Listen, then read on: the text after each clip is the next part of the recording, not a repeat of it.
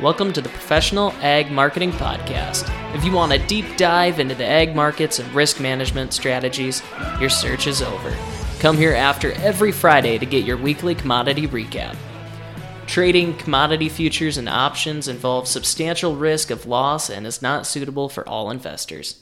This is your host, Mike Miner. Let's get started. Today is April 28th, and I've got Jeff with us today. How's it going? Hey, Mike. It is going pretty decent unless you are a corn farmer.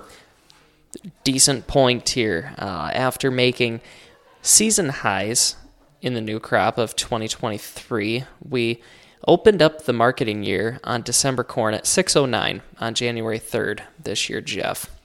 Closed the week below 530, about an 80% sell-off here across the December corn market since that time. So a pretty rough week again this week.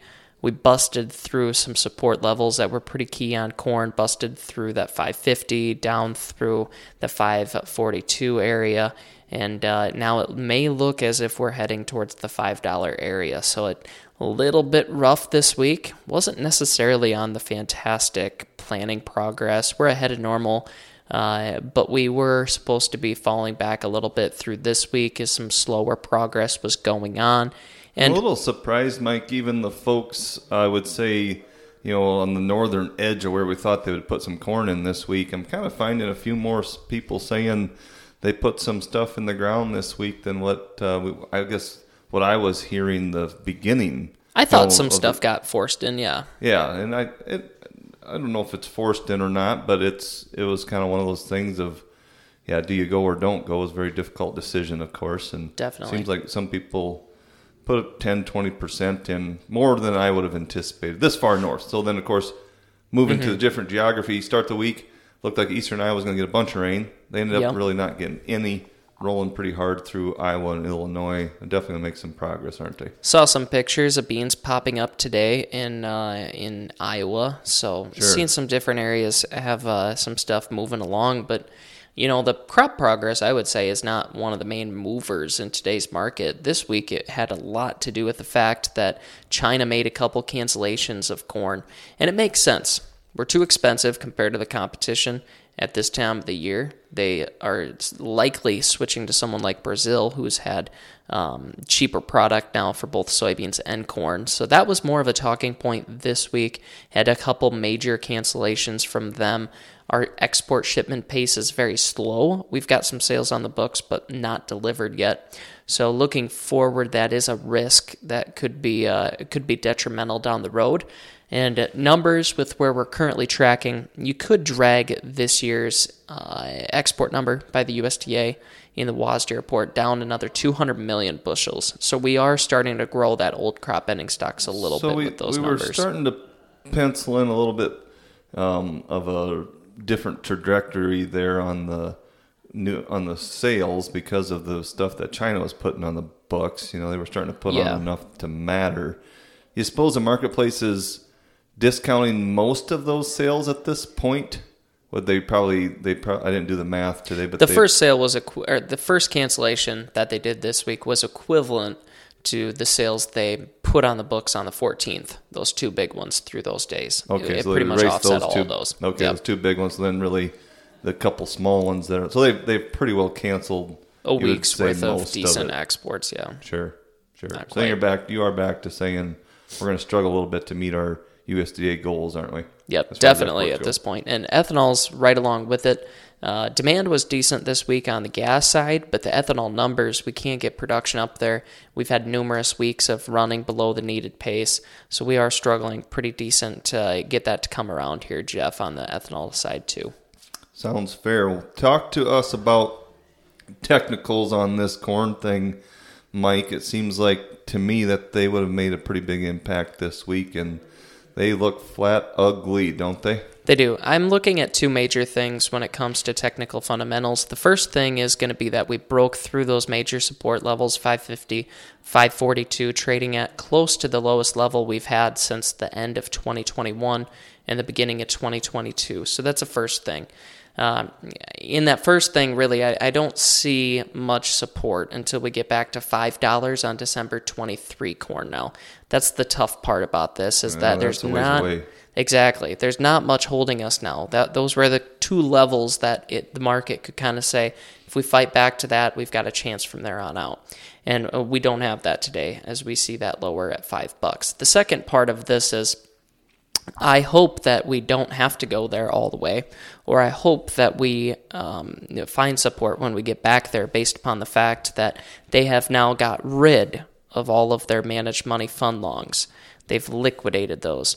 And for them to pile on more shorts at this time of the year, ahead of our growing season, would be a little bit abnormal for one, a little bit risky two, ahead of weather volatility.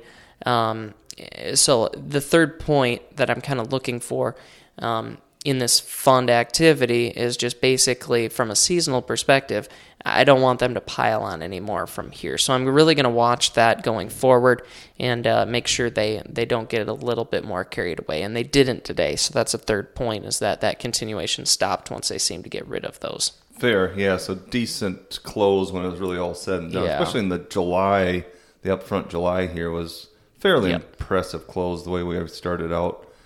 Taking out some old lows over there as well. So maybe we can stop the demise of that marketplace, but it's kind of a black hole down below us. It is. It makes you a little bit more aggressive of a seller on the way up. The next rally you get, it's almost like I don't even care where it goes to. I'm going to find some places to sell it. I know it. And the people that have been listening to me, at least in the past month or so, I just keep looking at a lot of history that shows us at least getting back to the highs in January or the highs in March. And man, that is starting to look like a long ways away. So put it into perspective. You get back to $6 on December 23 corn today, a 75-cent rally or so. It's very hard for me to not at least be half sold. I at least certainly agree with that. With about everybody. Sure. And I mean, you do whatever you want for options in that, or cash sales, HTAs, futures, whatever the case may be. But I'm going to make sure we got a pretty good coverage level on at that point. Well, Mike put on some of our team chats today, it looks like corn is the new hogs. And I would just tell the that grain farmer, if camel, something along that fundamental term.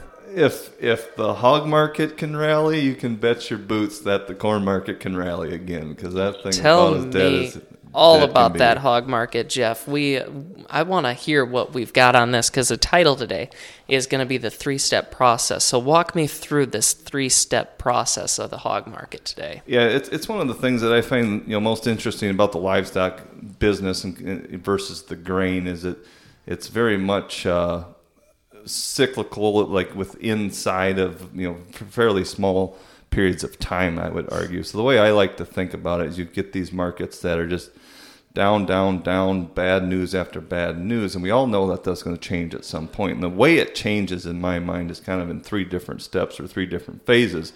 And I think the reason why the marketplace is rallying this week is because we've achieved job number 1, and that really is to see some life in the cash market. So basically what happens is, you go from Packers really not returning your phone calls and begging to loads to, okay, maybe we'll start taking a few pigs. We're not really willing to pay for them at all, to, we kind of need some pigs here for next week. And by the way, we're bidding $1 better than what we were this morning. And that's kind of how this week progressed. Packers were very aggressive coming, even late into the week here. Seen some of our highest posts on the cash, I believe, will be yesterday. I don't think we took out those levels today on Friday. But we've, the next step, that's really suggesting that, okay, we've finally gotten to a position where we've worked through whatever issues we had from a hog supply standpoint. So we've dried up the supply a little bit. From a seasonal perspective, we were expecting that. The next step is we will lower the kill speeds and then see what happens to cutout. In my mind, cutout is going to be what matters over the next couple of weeks. If we lower these kill speeds, because we have a little bit less supply, that's great news, but cash can only do so much. So we're going to take kill speeds down as our second step and then see what happens to cutout. If we can get some rally on the product, then we can turn around and pay more for cash hogs. Then we've got ourselves a full-blown rally going into the summer months, which we're obviously very hopeful. You spin that around, you've got very large premiums that are still very concerning to us for these summer months.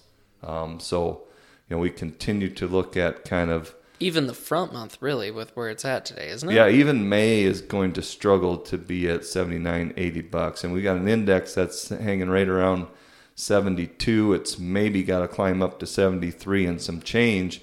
That's still some pretty big steps away from basically 10 trading days to get to May expiration.